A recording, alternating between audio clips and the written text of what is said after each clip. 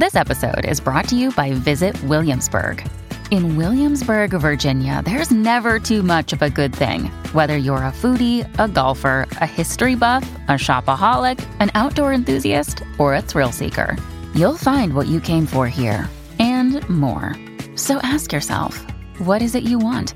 Discover Williamsburg and plan your trip at visitwilliamsburg.com. When you need mealtime inspiration, it's worth shopping Kroger, where you'll find over 30,000 mouth-watering choices that excite your inner foodie. And no matter what tasty choice you make, you'll enjoy our everyday low prices, plus extra ways to save, like digital coupons worth over $600 each week. You can also save up to $1 off per gallon at the pump with fuel points. More savings and more inspiring flavors make shopping Kroger worth it every time. Kroger, fresh for everyone. Fuel restrictions apply. Hey, party people, it's Jaime. Producing our podcast, Confessions of a Creative Director, is one of the most rewarding and fulfilling projects of my life. I can't believe I get to meet and talk to some of the most successful and influential creative directors from around the world. I'm thrilled by all the support and encouragement I receive from listeners everywhere. Now, as a fan of the show, I invite you to join my Patreon and become a supporter of the show. You'll help me cover the editing, hosting services, and maybe the occasional tequila soda for yours truly. If you've derived real-world value from my conversations with the world's best creatives, this is your way to help keep it going. Visit my Patreon and sign up to become a supporter today. You'll get access to additional content from the show and maybe even a few surprises. I'm looking forward to many more episodes, and I hope you'll come along for the ride with me. Visit patreon.com/Confessions of a Creative Director to become a supporter today. That's patreon.com/Confessions of a Creative Director. Thanks. This episode is brought to you by What's the Big Idea? An indispensable guide to becoming a kick-ass creative director by yours truly, Jaime Cabrera. Pick it up on Amazon and now available on Audible.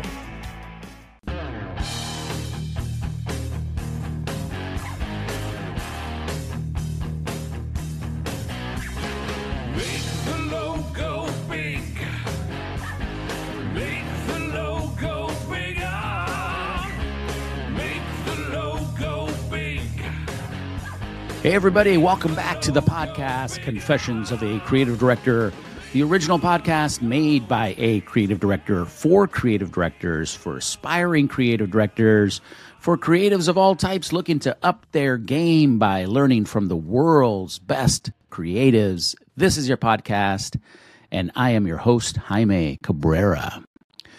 On today's show, we're taking a bit of a departure with former copywriter Ben Purkert. He's the author of The Men Can't Be Saved, a wonderful novel set in the world of a branding agency and centered around a narcissistic young copywriter whose world comes crashing down after he gets laid off. While this is fiction, it's filled with stories inspired by his time in the industry we can all relate to, like ECDs who walk around like golden gods and overzealous copywriters who live and die over commas. The novel also touches on larger societal issues that come into play in the industry, like toxic masculinity, the search for purpose, and male loneliness. It's a lot to unpack, so let's get into it with Ben Purkert. How are you, buddy? Hey, Jaime, how's it going? It's going well. I'm super excited to talk to you today about your new book. I guess it's still relatively new. Still new? Yeah, I'm super excited to talk. This is a first for the program. I'm usually talking to creative directors that are still, kind of in the creative world of advertising. You have managed to escape from that world, and in a way, I'm kind of jealous of that. But yeah, I'm excited to talk to you about your book, which I have right here. I just finished it. The Men Can't Be Saved. And yeah, I'm super excited to talk to you about that and sort of, your journey in the world of advertising and branding. And yeah, I'm excited to get into it with you. Yeah, I can't wait. Thanks for having me. Yeah, absolutely. So before we dive into the book, because I got a lot of questions, give us sort of an overview of your career. Obviously, you worked at some top branding and advertising agencies, which sort of probably informed your character in your book. But sort of give the audience a little overview of your career. Yeah, for sure. So I always wanted to be a writer. In college, I studied creative writing. I studied poetry, actually. Um, and coming out of college, I didn't know what I wanted to do for a first job. I just wanted to be a writer. I had some like Jack Kerouac naive idea of just kind of like driving around and writing or something like that. And it was my poetry professor who was very unusually practical and said, Ben, like get your head out of your ass. Like you got to get a job. Um, and so I thought, okay, well, what's a job for a writer? And she was actually the one who suggested copywriting. Wow. I applied to a whole bunch of agencies out of college. Didn't hear back from a lot of them. And then I wound up getting a job. But part of what was so appealing to me was, I got a job offer from Interbrand, if you know that agency. Yeah, absolutely. Yeah. And part of what was so appealing to me was that the job title was not junior copywriter. It was junior creative writer, which to someone like me, like this, all I wanted to do was be an artist, be a creative. It was like, oh, this is meant to be. So I started working there in 2007. And really the job of a creative writer was more or less the same as a copywriter. It was kind of just like a smart bit of creative writing, frankly, to kind of title it, Right. But it was a wild time to be working at an agency for a couple reasons. One was that more or less like the first week I started, Mad Men came out. Wow, really? Yeah. And so I kind of like instantly went from like, of all my friends, I had sort of like the weird agency job, and everyone was like, well, what is that? And then Mad Men came out and everyone was like, oh my God, you're like Don Draper or something. And drinking 3 martinis at lunch. Yeah, right. I mean, I wasn't nearly as cool or problematic, I hope, but it was just like, if you remember, it was a cultural touchstone when that show came out. Absolutely, for the agency world. And it felt like everyone was talking about, what it was like to work as a creative in New York. And then the next year, the Great Recession hit in 2008. And as I'm sure you likely recall, that was a brutal time for all industries, but for the agency world, it was just like those budgets got slashed. Right. Clients were hemorrhaging money. They didn't have money to do logos or brand refreshes anymore. They were just trying to stay above water. So I saw a ton of friends lose their jobs. I didn't lose my job, but I very easily could have.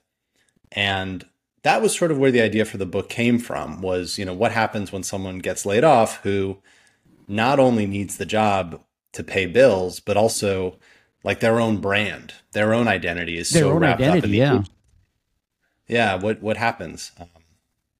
To finish your question about, my journey. So I worked at Interbrand for about 3 years full time. Then I left to get my MFA in creative writing. I've periodically gone back and freelanced for agencies like VSA, like RGA, Siegel and Gale for a bit, but I've pretty much made that pivot. It's not really a part of my life anymore. I teach creative writing and I write books. That's what I do. Yeah, and so Interbrand, for folks that may not know, is more on the sort of the branding agency, right? It's more of when companies are coming to be, or they're looking for a brand refresh, they might come to an Interbrand to redo everything or refresh everything, right? So it's slightly different. You're not necessarily making ads. You're maybe coming up with a new brand mantra, or that. This is a funny part of the book where that they're constantly changing it from brand mantra to rallying cry to any number of new and exciting catchphrase for it. But it is a slightly different world. It is, yeah, and that I wanted to write about that because it's true. I mean, I would freelance one week and it was a brand mantra, and then I'd come back the next week and it was a brand philosophy, and then I'd come back and it was a brand idea, and I was like, guys, isn't this really more or less the same thing? It's the marketing. And I always talk about this, right? It's the marketing within the marketing, right? And it's like, right. There's a whole other layer of that goes into just even selling through the work, right? You got to make the work itself, its own product in a way. Yeah, absolutely. It's the new and improved brand idea. You know what I mean? It's like, yeah. Oh, we're not doing brand mantra anymore. You need the new thing. That right. 100%. So, if you wouldn't mind, and because I have lots of questions about the book and the characters, but just sort of give the audience a a synopsis of what the book is about, some of the main characters, and then I would love to just ask you a couple of questions, and then obviously we're gonna delve into kind of the topic, a couple of the topics that are covered in the book, which is this idea of kind of like this little bit of this toxic masculinity that kind of bubbles up to the surface in the world of advertising agencies, but also this idea maybe of creative burnout and, people's identities being so closely tied to their work, right? And what they do for a living. But if you wouldn't mind, just sort of set the stage for us with an overview of the book. Yeah, and I'll try to touch on all that. So the main character of the book is named Seth. He's in his 20s, and when we meet him, he is really riding high. The guy is full of confidence, and it's because he's had one tagline. He's sort of a one-hit wonder. He's had one tagline that's gone viral. Granted, it's for an adult men's diaper brand that no one seems to. It's like the least sexy account you could possibly get staffed on, but he has somehow made lemonade out of those lemons, and because the tagline's gone viral, he's convinced that he's going to, sweep all the advertising awards. He's going to make partner. And we pretty quickly realize that his own sense of ego is pretty inflated. He gets laid off. And once he gets laid off, to your point, he's got to kind of rebrand. He's got to figure out, what do I do next? And we see him stumble and struggle. And to some extent, he grows closer to spirituality. He's Jewish. It doesn't really seem to mean much to him early in the book when he has a successful career. But when that's gone, he almost tries to rebrand himself as a devout Jew. He also gets involved in substance abuse. He chases after a couple women who more or less aren't really as interested in him. And so we see some of those toxic masculinity elements in him sort of come to the forefront, even as he, I think is going through his own coming of age journey. And part of what the book asks is, by the end, has he really substantively changed, or is it more of a surface brand level change? How deep does that really go for him? Yeah. Sort of that he just make a very surface level brand refresh, right? Right. And there's another character that's really interesting too, named Moon. Can you tell us a little bit about Moon? Yeah, Moon was my favorite character to write. Moon drives Seth crazy because Moon is he's all brash. He's even though Seth is deeply narcissistic, Moon is just so much louder. Like if you watch Mad Men, he's like a younger Roger Sterling times 20. He walks into any conference room and sort of puts his feet up on the table and just says the first thing that comes into his mind. And he's very successful. He makes partner. He's the youngest partner at the agency. All of which drives Seth crazy because he feels like he's much more deserving, and also much more neurotic. Even though he's a narcissist, he's constantly analyzing and second guessing himself. And so, Seth and Moon, to me, their relationship is really the crux of the book, because as Seth spirals and finds himself in more and more precarious situations, Moon is kind of the only friend who's there for him, even as Seth is constantly pushing him away. So that push-pull of their dynamic, that was the most fun part of this, really, to write. Yeah, and it is a friendship, but it is a really weird one, right? It's almost like how do I describe it? You mentioned sort of push-pull, but they're almost frenemies in a way, but they're similar in some ways, right? They're both sort of fucked up and in their own different ways, and they kind of I don't know. It's a really strange relationship, Like at one point in the book, which is crazy. Moon drives some crazy Land Rover vehicle or something, and Seth, who at this point they're coworkers, they're sort of friends, asks to borrow it. Right. And he allows them to borrow it. And then he ends up running away with it for what seems like a couple of weeks. Right. Like just really a weird dynamic. How much would you say that the character Seth is based on, is there any part of you in there? I mean, I imagine there's always a little bit of part of an author in the main characters, but was there? Do you see yourself in that character? Ooh, it's a hard question, because all the characters come from me on some level, right? On the other hand, it's fiction, so it's made up. Seth does things that I would never do. He has experiences that I have never had. Though we did work in a similar sort of agency, I would say, for sure. I mean, specifically to the Seth Moon question, I think a lot of men's relationships between straight men, can be really weird, because I think that, we can get off on this tangent or not, but there have been a lot of articles and think pieces, recently written about like the loneliness epidemic of men. Men are just, we really don't know how to be intimate with each other. We don't know how to maintain friendships, especially later in life. And so, I think Seth and Moon actually have a great deal of fondness for each other, but it's almost as if they have no vocabulary. It's like, not to give too much away, but there's a fight scene toward the end of the book, and it's almost as if like they're fighting because they're not comfortable hugging, like it's the only way for them to touch each other is to kind of just beat the crap out of each other. And I think that one thing that I did definitely observe in the agency world, the competitiveness, the power struggles, the arm wrestling that sometimes happens, not just exclusively male egos, but often male egos. And the way that those power struggles can actually often be homoerotic in a certain kind of way, two men going at it for the same title or for the same corner office yeah, exactly. I wanted to write a book that looked at that, because I hadn't read too many contemporary books that had, and it just always it fascinated me, but it also saddened me. I think Seth and Moon would be a lot happier if they could be open about their desire for friendship with one another, because they're both very lonely. They really are both lonely, and they're both searching for they're both searching for companionship, right? Whether it's the women that they're trying to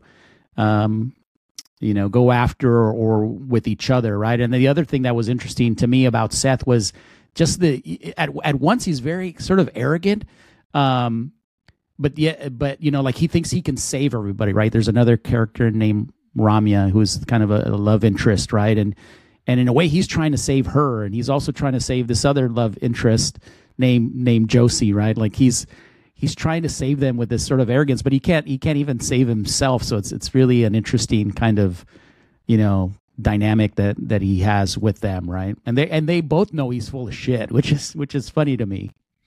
Yeah. I mean, the book is titled "The Men Can't Be Saved," and I think you've hit on kind of one of the main ironies, which is that Seth is so preoccupied with saving others that he sort of doesn't even really know how to get himself out of hot water. And to some extent, working at an agency, I think, one of the things when I was at Interbrand, I mean, we were working all the time. And part of that is just like the churn of agency life, especially when you're junior, you're just pulling all-nighters a lot. But part of it was also when I worked there, 2008 to 2010, we were just desperate for clients, not Interbrand specifically, the entire industry.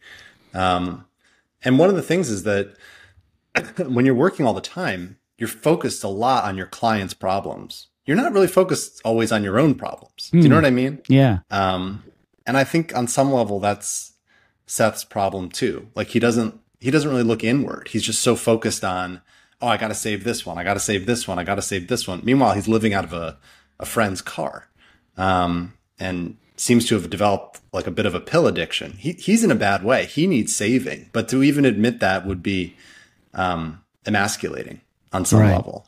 So he can't go there. So there was this quote here from the press release, which said, "I miss creative directors who carried themselves like golden gods, graphic designers who tore each other to shreds, copywriters who lived and breathed every comma. It was a wildly colorful place with sometimes fascinating darker side too." what is it about, about this world that you think brings out, all these things? I mean, we've touched on some of it, but is there some other kind of force at play that brings out all these things in people when they're working at an ad agency? That's a really good question. And I haven't worked in other industries, right? So I can't, maybe we would get someone from like finance the real or something. estate, from finance or real estate or accounting. And that, they would say it's the exact same thing, but I don't think so. I think that there is something special, both in a really good way. Like I do miss working at an agency. It was fun and electric and communal in a way that, being a writer can, it can feel lonely sometimes. I miss collaborating with designers. I really miss that. That was one of the fun things about working on the book cover was I got a chance to partner with a designer. It felt like making an ad. Yeah. I don't have any great insights, but I do think that a lot of folks at agencies, the creatives, are repressed artists. Some of them are pursuing their art on the weekends or in the off hours. Some of them view advertising itself as an art. Others maybe had aspirations that, logistically they weren't able to pursue because, they had to pay bills and the agency paid. And I think that sometimes like being an artist, calling yourself an artist in one's own mind gives you permission to behave badly. Do you know what I mean? Like Don Draper in the show is so brilliant at times that it's like, of course he can have a drinking problem. Of course he can treat women poorly, because it's almost like his creativity, in the same way that we think about someone like Faulkner or Hemingway or whatever, like their genius, their male genius gives them permission to behave really badly. And of course that's not ethically acceptable. It's not true. But I think that the agency world maybe hasn't come as far as it thinks it has. And certainly when I was there, which at this point is not that recent, when I was there, it was pretty Me Too. So maybe things are different at a lot of agencies. But when I was there, that aura around the male creative director who kind of just had that swagger and that vision, it was very, very much present. And it was sort of intoxicating, even as it was deeply toxic. Do you know what I mean? Yeah. And it's always been interesting to me that the creatives, especially the creative directors, are treated in a different way, right? Even the idea of just calling them the creatives, right? The creatives are off doing this. And while I'm a creative myself, to me that's really troubling, because in order to make any piece of really great work, right? A campaign, a TV spot or experiential activation, whatever. It's a whole team that's involved. Yes, the creative is very important, but you couldn't do the creative without someone on the production side bringing it to life, or somebody on the strategy side that helped point you in the right direction. But somehow the creatives have just gotten all the spotlight, and they're sometimes treated like you said, like golden gods, right? And it's just so bizarre to me. And I just wonder, when and if that will ever change. I've had somebody on the podcast that said, well, you have to remember that the creativity really is what an agency is selling, and therefore, sort of those people are important. And I agree with that, sort of, right? Because again, you can't put out the creative without everybody's help. But I just wonder, will that ever change or not? Or is it always going to be that way, right? Where it's like, move out of the way, the creatives are coming, oh, that's the creatives' lunch. You don't touch that. Or, it's all, it's bizarre. Yeah, it is bizarre. I mean, I think that, it serves the agency to present their creatives in that light, like, don't touch the creatives. The creatives are working to sort of like create an aura around it. And it is, I don't want to diminish it. I think what creatives do is really special. And in some ways it is the irreplaceable part of the campaign. But I also agree with you that it's a team effort. I mean, I think from where I sit, and I'm not trying to be moralizing about it, but I did witness some really troubling things, which contributed to me leaving the agency world. And I think that there's nothing wrong with eccentricity. There's nothing wrong with the artist, the creative who gets to wear t-shirts when everyone else has to wear suits, or, who even shows up late to meetings and, has his headphones on, or her headphones on, whatever, right? Like, artists are weird. Artists should be allowed to be weird. But I think that eccentricity can very easily bleed into toxic behaviors that, every time that creative is late, it puts an onus on the other people in the meeting to catch that person up. Every time, the person is drinking at their desk because it helps them loosen up, someone's got to clean up the mess afterward. You know what I mean? Yeah. So it's a very fine line. How much of it do you think is become an affect or sort of like, people trying to imitate what they, think it is? Because I tend to feel like I agree with you. There are some people that just can't help it, right? That's just, they're just wired that way. They literally can't help it. And then I think I feel like there's other people who are kind of like assuming this role, right? And sort of maybe even taking advantage of some of these, ideas, right? Like, oh, I can just show up late. I'm creative, or I can blow off this meeting, right? Or like I seem to think that there's some people that just sort of like think that that's what they're supposed to do, or hide behind it, or take advantage of it in some ways that are not fair. Yeah. Oh, 100%. And that, I think that the advertising world, like a lot of industries, but maybe specifically, faking it until you make it is a big part of the world. And that's partially what drives Seth so crazy about Moon, is he's like, there's no substance here. This guy is all show, and there's no, what is it, all hat and no cattle? Like there's nothing really there. I think, to your point, it happens all the time because the eccentricity is the easy part to do. Right. To have a really good creative idea, that's very hard. That takes real talent. It takes work. But to just, show up to work and sort of perform what a creative is supposed to look like, any decent actor can do that. Do you know what I mean? And that can get you pretty far. I worked with some brilliant creatives, and I worked with some who I think, were playing a part.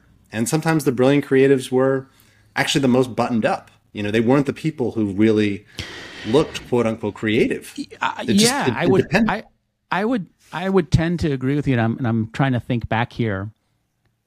The people that in my opinion have been the best creatives typically aren't that person, right? The person that kicks up their feet and and walks in with headphones. Or we used to have this one client who had come from an agency and kind of fancied himself a creative, even though he wasn't. I think he was more on the strategy side. But he would drum on the table while people were like presenting, right? And was he good at his job? I don't know. But I've found that the people that are the most brilliant usually are the ones that show up on time, that are prepared, that, sure, they have some eccentricities, but typically they're usually the more professional ones, not the ones sort of playing a part. Yeah. It's interesting. It's interesting. But you remember the guy drumming. You know what I mean? It's like, as right. a branding technique, it's a smart way to brand yourself, I suppose, because, you'll never forget that person. Yeah. Maybe you're right. Even if maybe you're not, go ahead. Impressed. No, even if he's not necessarily impressive, at least now he's kind of like, he's branded himself. Yeah. And so maybe I have to do that. Maybe I have to come up with some annoying. I mean, I'm sure I'm annoying in my own way. But I tend to if you took a look at me on the surface, right, it's like, okay, he's bought into some of the tropes, right? I'm like, I got a black t-shirt on, I got the big black frames, and all that stuff. But I like to think of myself as the creative that's going to be prepared, that's going to be, that's going to be a team player, that's, going to do all the things that's going to help collectively build something together. I mean, maybe somebody would tell you different, but so, if you were to turn this into, turn the book and your experience into kind of a master class for creatives or agency folks on, maybe what not to do or what to do or what to focus on or pitfalls, what would you say, or what are the main takeaways that you think someone working in advertising could, take from this book and say, okay, maybe let's avoid this, or maybe let's, work on that? Oh, that's a really good question. For someone thinking about potentially reading the book or buying the book, it's in many ways it's a comedy, and it's also a cautionary tale. Here we have a copywriter who I do think is talented. He's just not necessarily as talented as he thinks he is. And I think that he, that one hit wonder thing, I think can happen to a lot of folks in the advertising world, where, you have that one campaign that hits, and it becomes your whole brand. It defines you. And, we're all desperate to brand ourselves and to have identities that fill us with some amount of self-esteem. But in my experience, the agency world moves very quickly. What you did last year, starts to feel really stale pretty quickly. And some of the people who invested themselves most in the work of the agency, who looked at every tagline they wrote or every logo they designed as their art, as their baby, I think those were oftentimes the people who got hurt the most, because it made them vulnerable. I think that folks who had a little bit more distance, who recognized that while we were doing highly creative work, it was not the same as art making, that we were ultimately delivering a product to a client. Those people, I think, had longer careers and more successful careers generally. I'm not talking about you have to be cynical about the job to do well. I don't believe that. But I do think that if you're going into every client presentation and you've got that PowerPoint and your whole heart is in it, when the client invariably has critiques, because they always do, those are going to feel like bullets. And I think that a little bit of distance is really, really helpful for the longevity of a career. Yeah, that's an interesting one. And I think probably one, something that comes with time, right? Because that kind of detachment and detaching yourself from the idea, right? Or not being so personally connected to it, I think comes with time, right? It's hard when you're, a creative director and you're talking to younger folks, right? And because they're really in it, they're all in it, right?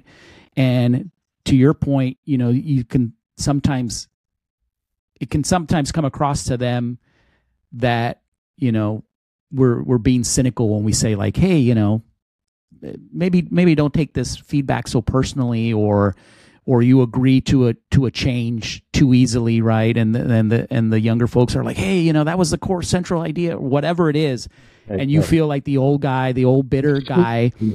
But it is true, right? That you need to detach yourself, because at the end of the day, this isn't fine art. It's some form of commercial art. We're also not curing cancer, right? We're selling products. But it's hard to find that balance of being, especially as a creative director, being, realistic while still keeping, the younger creatives inspired and energized. It's sort of it can be a tough balancing act. I think it's very hard. I think it's not just advertising. I think that, especially people coming out of college, looking for jobs, they want jobs that, make a difference, that matter. And they should, right? They want to take jobs that they care about, that they have some personal investment in. At the same time, if you start to think of your job as, not just your livelihood, but kind of like your reason for living. If it starts to crowd out other attentions or investments or attachments, right, I think it can be very dangerous, because jobs go away, right? I mean, I lived through it, and both my parents worked for a company They worked for the same pharmaceutical company for 50 years. Yeah. That pharmaceutical company was acquired by Pfizer. They got laid off like on day one, basically. Yeah. So I lived it in my own family. And then when I came out of college and I started working at the agency, I saw these mass layoffs again. And so I think it really, it deeply shaped me in terms of how I think about work and our relationship to work. Yeah. Yeah. It can't be everything. And you need to detach yourself. Oh, my dog wants to get in on this conversation. Hold on. Yeah, sure thing. You can talk to the dog. Another day is here, and you're ready for it. What to wear? Check. Breakfast, lunch, and dinner? Check. Planning for what's next and how to save for it? That's where Bank of America can help.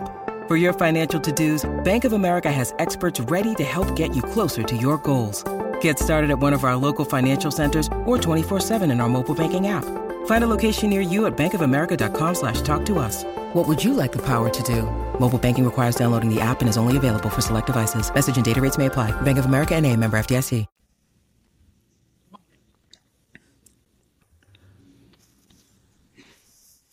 What kind of dog?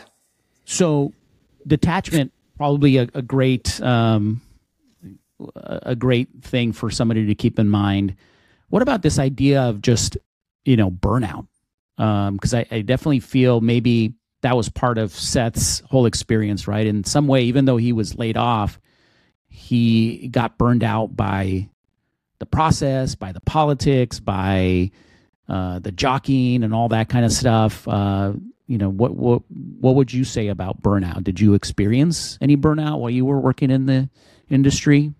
Yeah. First question though, what kind of dog do you have? Oh, we have three. Wow. But Mac is a black lab or a chocolate lab mix. And then we have a Chihuahua, and then we have a little wiener dog mix as well. So, how cute! We have a dog too. I have we adopted a Terrier Chihuahua mix who was very feisty. Oh, that's awesome! Yeah, those are the best.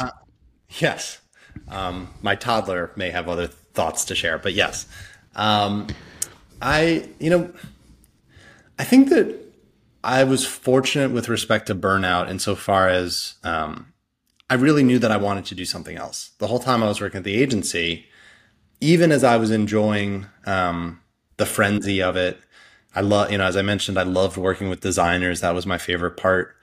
Felt really electric to be in the studio. I would change a line based on what they had sketched, and then they would change the sketch based on what I had written. It was like, I really missed that collaboration.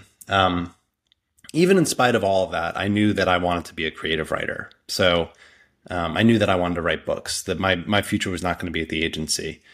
And so for me, I don't think I burned out because I was sort of detached, I mean, I don't want to misconstrue it. I worked really hard and I was invested in the work, but I didn't live it and breathe it the way that some agency folks did. So when I left, it wasn't like a Seth situation from my novel. I left with some degree of purpose. I applied to grad school and I wanted to get my master's in fine arts to become a writer. I think in Seth's case, he would say that his life was going just great, and then he got laid off and it all went downhill. I think that as the reader, we see him more clearly than he sees himself. So, even when it's kind of like someone who's bipolar. Like he's so manic first page that even when he's riding high, we're not feeling comfortable because he's so invested in this ridiculous tagline for this, adult men's diaper ad, a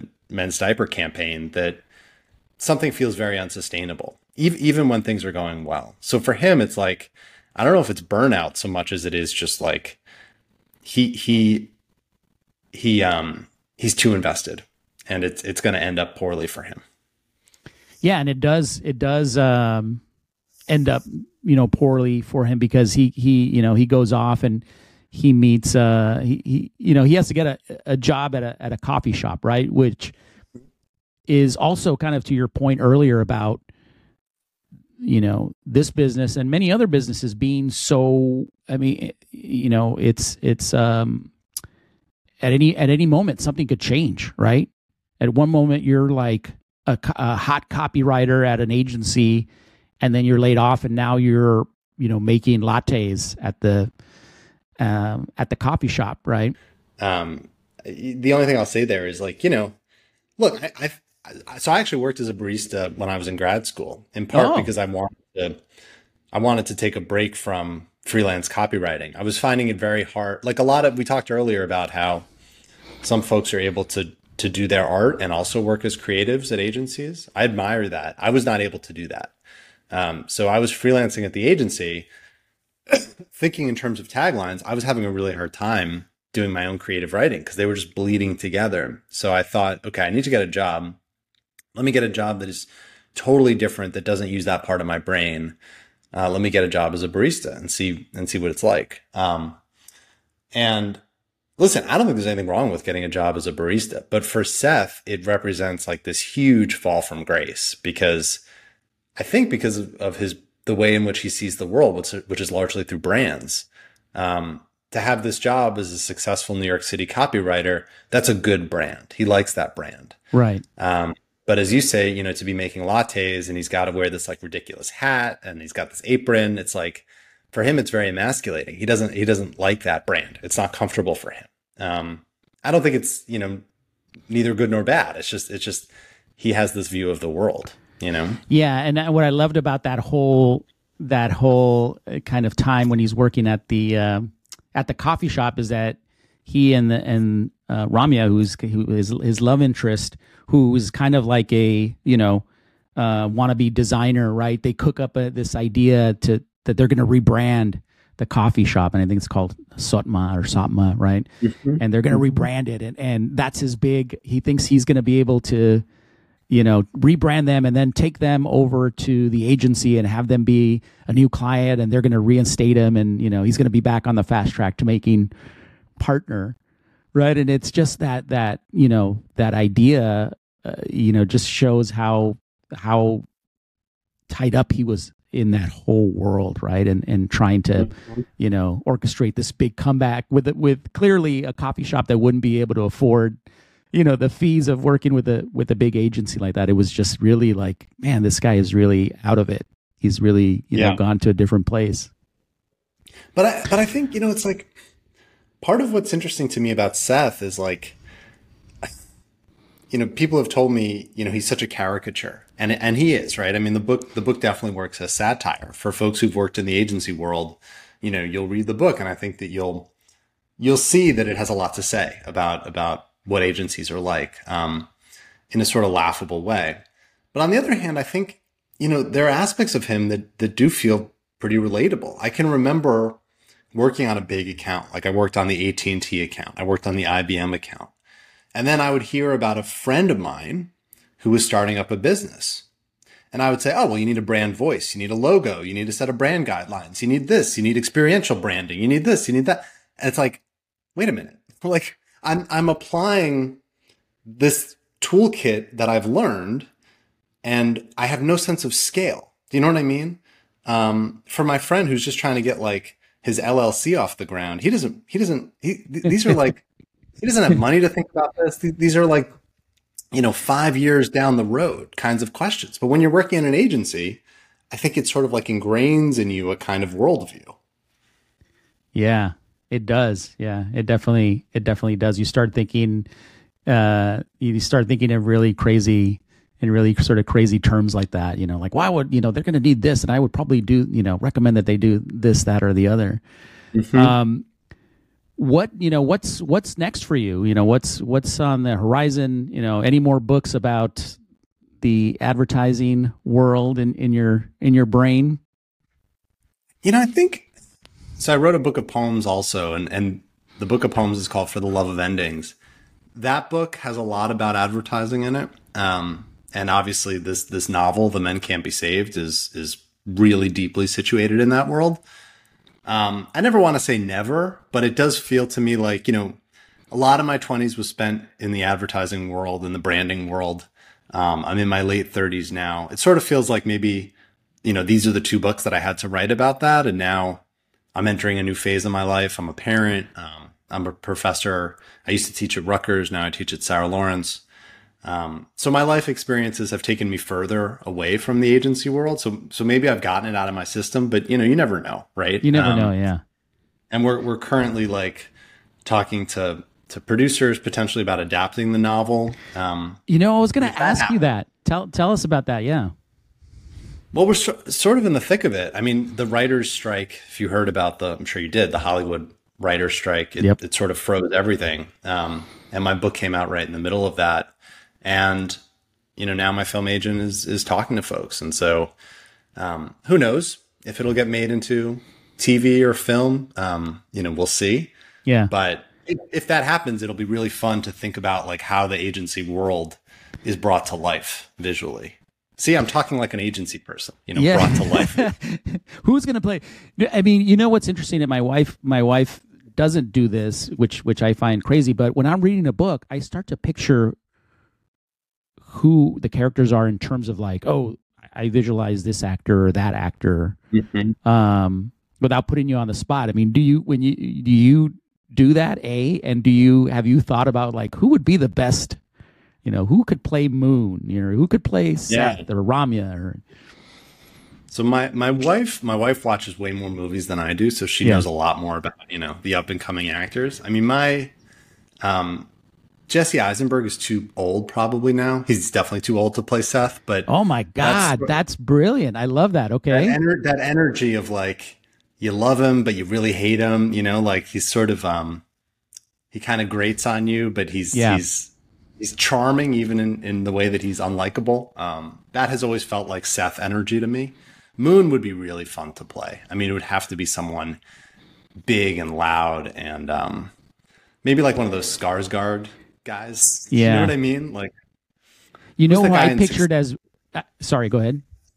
No, I don't know do you watch Succession? Yeah, I watched some of it. Yeah. Okay. There's, who do you think? There's so many great actors in that show, but there's the guy, I forget his name. I think Skarsgård, the one who's like the Scandinavian investor. I don't know. Well, so you tell me who should we cast? There's a guy and his name is escaping me. I'm pretty sure his name is Scott, and he's the son of a famous actor. And he's for some reason I kind of saw Moon as somebody who has like Napoleon complex. I saw him as small and just really, but good looking, right? And really, really arrogant. Scott, what's the guy's name? It's escaping me. I'll have to find it and put it on there. But that's who I saw in my mind. What is there any nervousness? Because there's always when a book gets adapted, right? They always, it's a different beast, right? So it's not a book is much different than a movie. Any concerns about what they would do with some of the characters or in the storyline? And I got to tell you just one little thing before you answer that.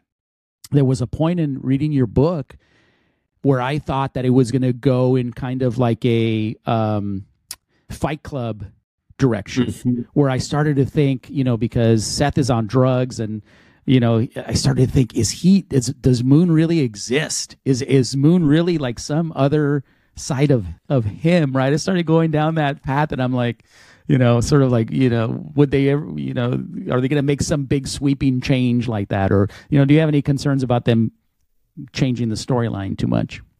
That's really cool. I've heard a couple people say Fight Club. It's interesting. You write a book and then people tell you what it reminds you of. People have said, like a little bit American Psycho, a little bit Fight Club, a little bit Catcher in the Rye, a little bit Mad Men, which I love all those things. So I guess it's not weird, I guess, that I wrote something has a certain kinship. I mean, I think, listen, getting it made into a TV show or film would just be really cool. So I'm not going to sit here and say, I've got all these reservations. I mean, I think that it's helpful to think of it as a separate piece of art, Yeah. I wrote the novel. Writing is the thing that I know how to do, or at least I hope that I sort of know how to do. If you start working with a TV or a movie team, they've got different expertise. Sure. So I think a lot of writers are, they're very precious about their work. as they should be. They want to protect it and they want to preserve it. And they've got a very specific vision for the characters. And I think I'm more collaborative. Like we were talking about, I like working with designers and editing based on what they design. I like that back and forth. So to me, it's exciting. On the other hand, it is your baby. So, right. It's hard to give it away. Yeah. But that's why they pay you. So it's like Don Draper when he tells Peggy, that's what the money's for. That's what, what? I love that line, and I've used it a couple of times when I've had to have tough conversations with the team, about stuff. It's like, that's what the money's for. Right. But Ben, this has been great. The book is called The Men Can't Be Saved. Final question. What is the answer? Can the men be saved? I guess you said it. They can't. But is there a world where we can be saved? Is there a world where here's the hook. Readers have to read it and find out. Come to your own conclusions. I think I'm not hopeless. I think that the first step for some of these men, I won't say all, some of these men, guys like Seth, guys like Moon, I think that there's a good heart there. They just need to be able to sort of step back and see themselves a little bit more clearly than they do. So I don't think that the possibility of salvation or redemption is beyond them. But I think with all things, there's some work to do. But if readers read it, you can email me and tell me what you think. And if you've got thoughts on which movie stars you want to play, which characters, I will pass it along. I love that. Yeah, this is, for anybody listening, this is, it's a great book. It's a great read. And I did, kind of feel he was so into, and I don't want to take us into another direction here, but he was so into solving this puzzle for the prostate, company, right? That I saw that as kind of like some sort of redemption hope for him, right? That he was concerned about doing something positive. So maybe that's, maybe he's going to be eventually saved by that. But again, great book. Pick it up. If you're, obviously the people listening to this are in the business, you will enjoy it. You'll recognize characters in your own agency, I'm sure, and you'll probably visualize them as you're reading the book. But thank you so much for being on the show. Thanks for writing it and just kind of shedding some light on, the goings on at agencies and whatnot. And yeah, I can't recommend it enough. And good luck with everything. I'm hoping, I'm rooting for you that movie gets made, and maybe you'll come back on the show once it does, and we can talk about it all over again. Oh, I'd love that. This has been a real pleasure. Thank you. Thank you. All right. Talk to you soon. Take care. Okay. Bye. And that's going to do it for another episode of Confessions of a Creative Director. Thanks to my very special guest, Ben Purkert. If you haven't done so already, pick up his book, The Men Can't Be Saved. It's available everywhere. It's a really, really great, fun read. Gives you a lot to think about and kind of puts our business in a different perspective that may help you maybe not take it so seriously. But yeah, it's a great book. Pick that up. Also, I'd love to invite you to become a supporter of the program. I just started a Patreon page. You can find that at patreon.com/Confessions of a Creative Director. And another way to support the podcast is by picking up my book, What's the Big Idea? An Indispensable Guide to Becoming a Kick-Ass Creative Director. So if you're getting some value out of these two things, the book and the podcast, I invite you to become a part of it and become a paid supporter of the program. All right, that's going to do it for now. Until next time, peace, love, and creativity. See ya. Make the logo as big as you can, and make the logo bigger.